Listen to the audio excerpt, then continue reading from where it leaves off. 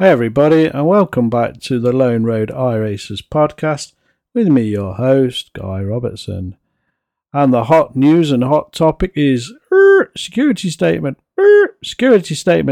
coming out of iRacing. Never seen this before, so this is our first subject matter today.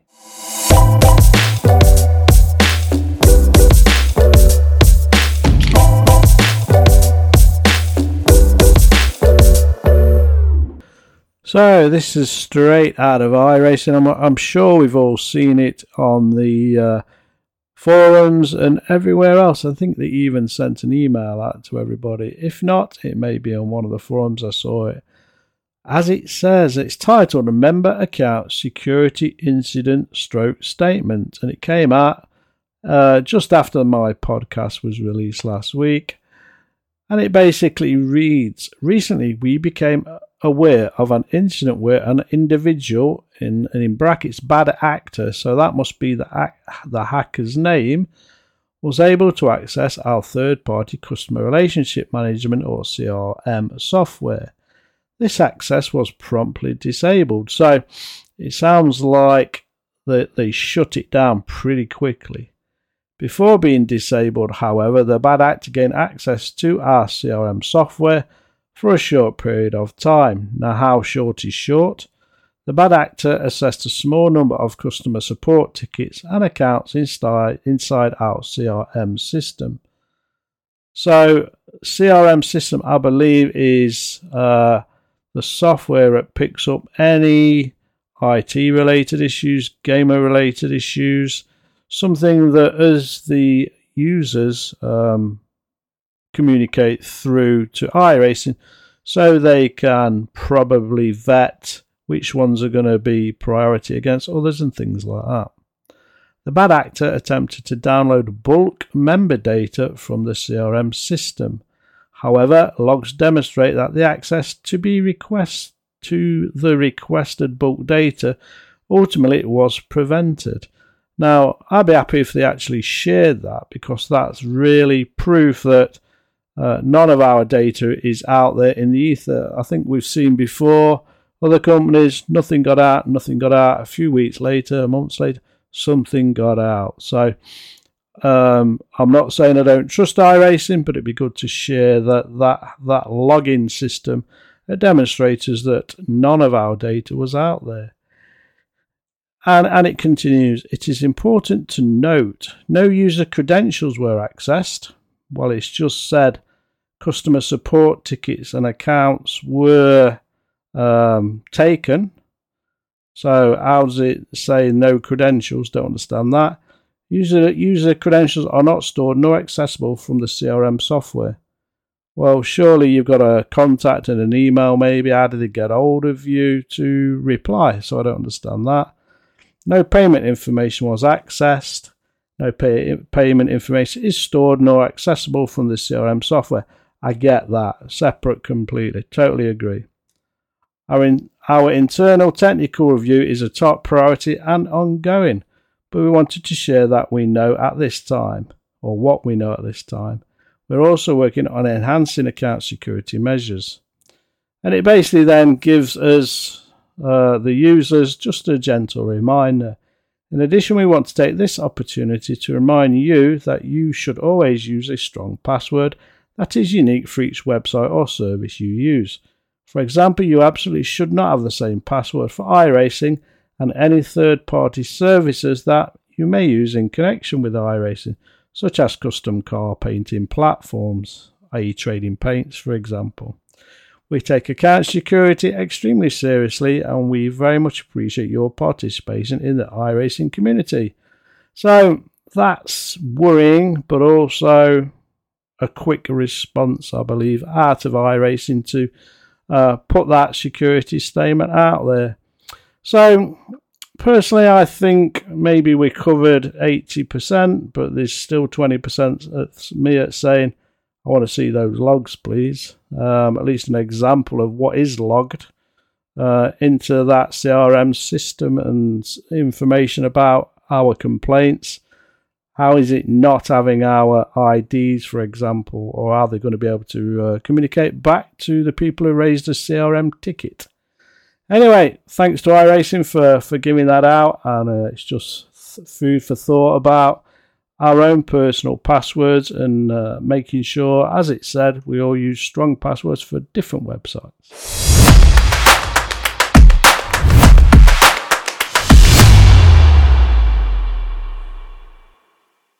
Our next topic tonight is the Honda is already available as a Super Formula SF23.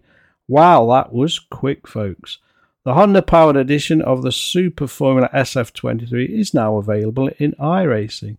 It joins the Toyota-powered version of the car, which was released with the deployment of the 2023 Season 4 content earlier this month. So they must have had this already in the pipeline. Both the Honda and Toyota versions of the SF23 are included in the same content package, so users who have already purchased the Toyota will receive the Honda automatically, and users who purchase the SF23 moving forward will receive both cars. Well, that's some good news there for people who've already paid just for the Toyota. They've now got a bonus car too, so thanks for that, iRacing. Debuting in the 2023 Super Formula season, the SF23 is the third open-wheel car developed by the Italian manufacturer Dallara for Japan's premier open-wheel racing series. Okay, so that's the third, it says there. We have a Toyota, we've now got a Honda. What is the third, I ask? From a visual standpoint, the SF23 evolves from its predecessor by introducing new aerodynamics designed to produce more overtaking. From a sustainability one, the new design reduces carbon dioxide emissions in raw materials and manufacturing by 75%, thanks to the new natural materials, while even the Yokohama tyres used on the car use significantly more renewable raw materials while maintaining the performance of previous tyres. Super Formula cars are powered by high-performance turbocharged 2-litre IR engines built by Honda or Toyota, each capable of producing more than 540 horsepower. Each is equipped with a push-to-pass overtake system that allows up to 200 seconds of additional fuel burn in each race. In addition, iRacers can still take advantage of the SF23 release to watch the conclusion of the 2023 Super Formula season on SF Go, the series' official streaming platform. Just 2 rounds remain in the 2023 season. A double header at Suzuka International Racing Course on October the 27th to the 29th. While Ritomo Miyata leads the standings over Liam Lawson by just 8 points. iRacers who purchased the SF23 through October the 25th will receive their free trial access on October the 27th, just in time for the finale, and the free trial access will continue through to December the 6th. So that's the Honda, folks, coming into the Super Formula SF23. And as it said, if you already bought it, you're going to get 2 cars for the price of 1. Gotta love a bargain.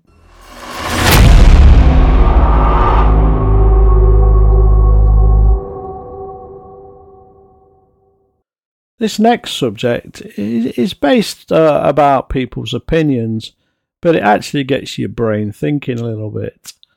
What are the best motorsport corners on the British Isles? The British Isles are blessed with many amazing racing venues, boasting a wide range of different cornering challenges. This article, which is on Motorsport UK website, talks about what they consider to be the top 6. Now, some of these are in iRacing, so it's quite interesting to take the listeners' point of view. So, corner 1, one of my favourites, Alton Park Cascades.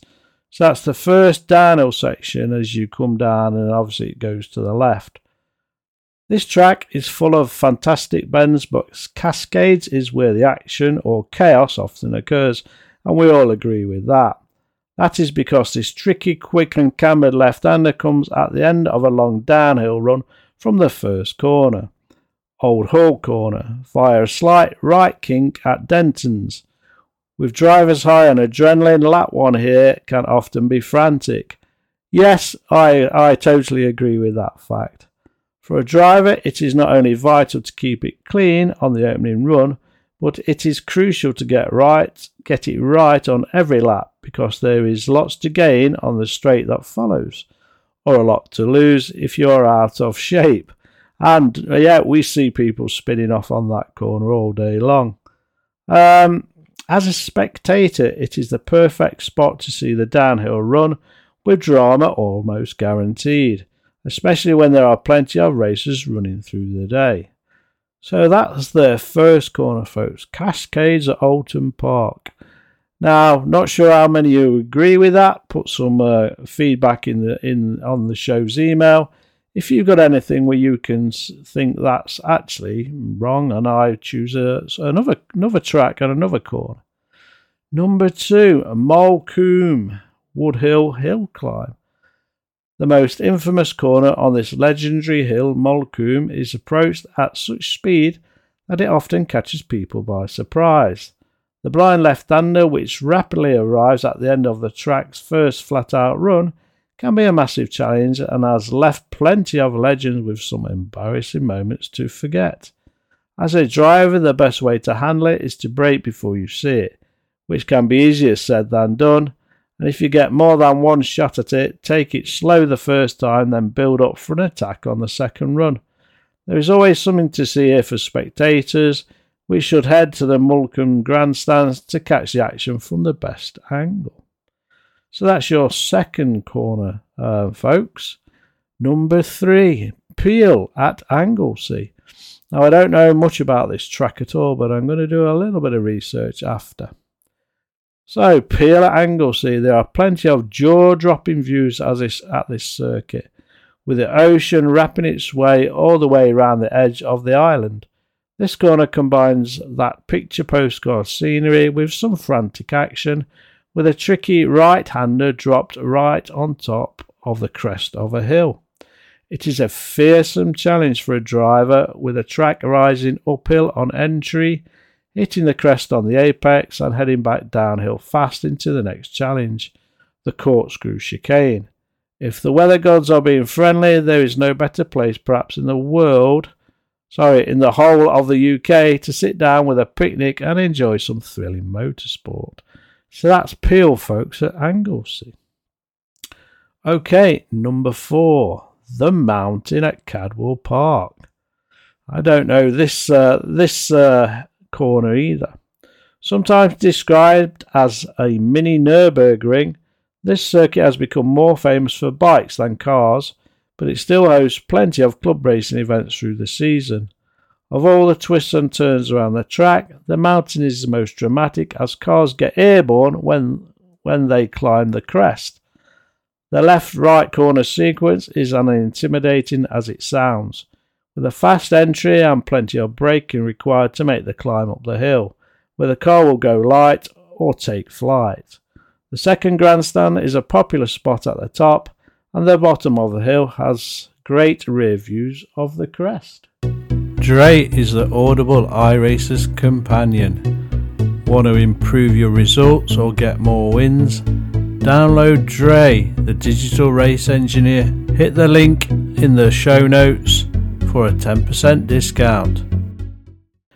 Okay, folks, corner number 5. Taylor's Hairpin at Knock Hill. This is the final corner on the racetrack, and it is one of the tightest in the UK. The cars arrive here after a flat-out run-down railway, the second longest straight on the circuit, and with lots of slipstreaming into the heavy braking zone. There is often plenty of action as the drivers jostle for position before finishing the lap. The uphill apex gives a banking effect that can help an ambitious move stick, and it is taken well. It is the best overtaking point of the circuit, with hard acceleration out of the corner to climb up the pit straight to the finish. There is lots of room for spectators to get a great piece of the action, with plenty of viewing points all around the bend. And finally, corner number 6, Maggots, Beckett's Chapel at Silverstone. Okay, so this is 3 corners, but they all blend into one. That is one of the most challenging sets of bends in the UK. Located in a wide open plain, this high-speed left-right-left takes drivers from the short straight that exits the infamous Copse Corner, another treat in itself, onto the long high-speed hanger straight. For those behind the wheel, it demands perfect balance and rewards commitment with a high exit speed to benefit from all the way down the straight. For spectators, it offers the chance to see cars and drivers on their absolute limit, with the grandstands offering a great view of the changing directions as they dance through the complex. So wow, that's 6 of what Motorsport UK think is the best corners here in Old Blighty in the UK. Send an email back if you've got some other ideas to the Lone Road iRacers podcast at gmail.com. I'd love to hear your thoughts, and we'll do another podcast in a few weeks to talk about the viewers' top corners, maybe even where you live.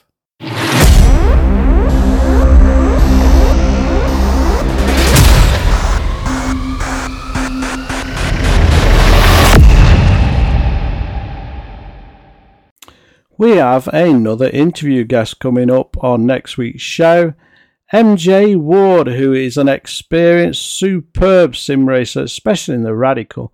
So get your questions in for MJ. She has gone from sim racer to racing the MX-5 in real life, and she's just finished her first season. So send your questions in again to the show's email. That is mentioned in the show notes. But for people who don't know, it is the Lone Road iRacers podcast at gmail.com. I'm looking forward to challenging MJ with some of your excellent questions during next week's interview. Well, that's it for another podcast, listeners. Thanks for being with us. Don't forget to tell your friends and iRacing buddies about the podcast. Let's keep the downloads going. Have a good week on iRacing, and I will see you on the track soon.